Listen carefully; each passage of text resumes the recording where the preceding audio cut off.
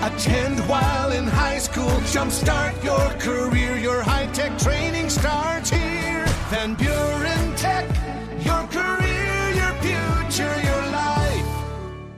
This podcast of the Daily Buzz is brought to you by More Family Pharmacy. It's not just a name, it's what you get. More in Allegan, Hamilton, Plainwell, and South Haven. More Family Pharmacy.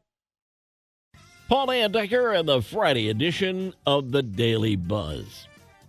Well, science has finally figured out why babies kick in the womb. Researchers at the University of Southern California figure it's what happens when the nervous system is being wired up. They think kicking helps the brain test if those circuits are working properly.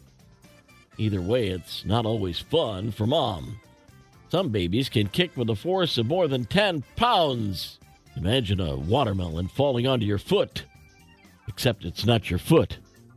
Back in 1780, Secretary of the Treasury Alexander Hamilton wrote a letter to a French general warning that the British were coming to attack French forces on Rhode Island. That letter was supposedly stolen from the Massachusetts State Archives decades ago, but was recently found and returned to the state. The letter is now on public display at Boston's Commonwealth Museum, alongside Massachusetts' original copy of the Declaration of Independence. New survey of pet owners finds that 70% say their dogs are picky or even pickier than their kids when it comes to food. 50% say they always or often struggle to get their dog to eat their meals, and 47% say they add things to the dog's food just to get them to eat it. We'll turn the page in 60 seconds. The Daily Buzz. Part 2 of the Daily Buzz, News of the Strange. Part 1, only in Florida. While iguanas are not dangerous, they will freak you out if found in the toilet. In South Florida, a woman was about to go when she said, "Oh, no." An iguana expert removed the little guy.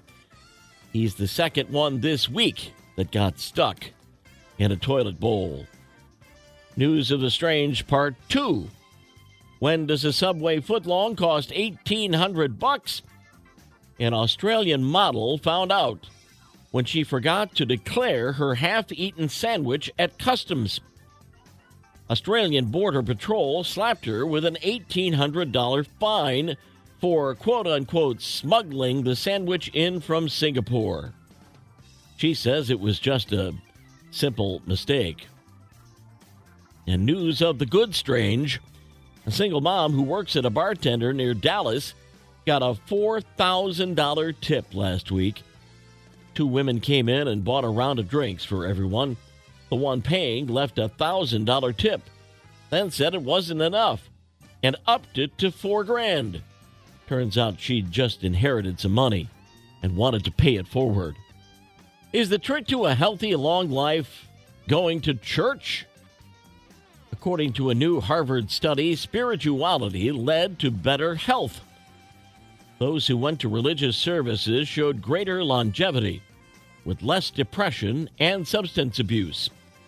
Whether it's organized religion or connecting with nature, experts say doctors should include spirituality as a part of their patient-centered health care. Right?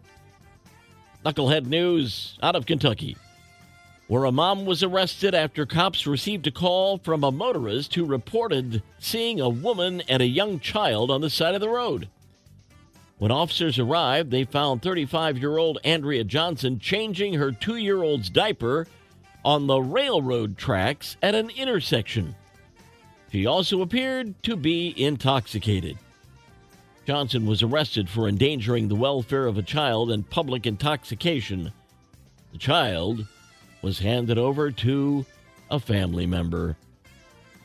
And that's another week of the Daily Buzz. Remember my email address if you'd like to send something to me, paul@midwestfamilyswmi.com. Yesterday's history, tomorrow a mystery, today a gift. That's why it's called The Present. I'm Paul Andecker. We'll buzz again on Monday. Have a great weekend.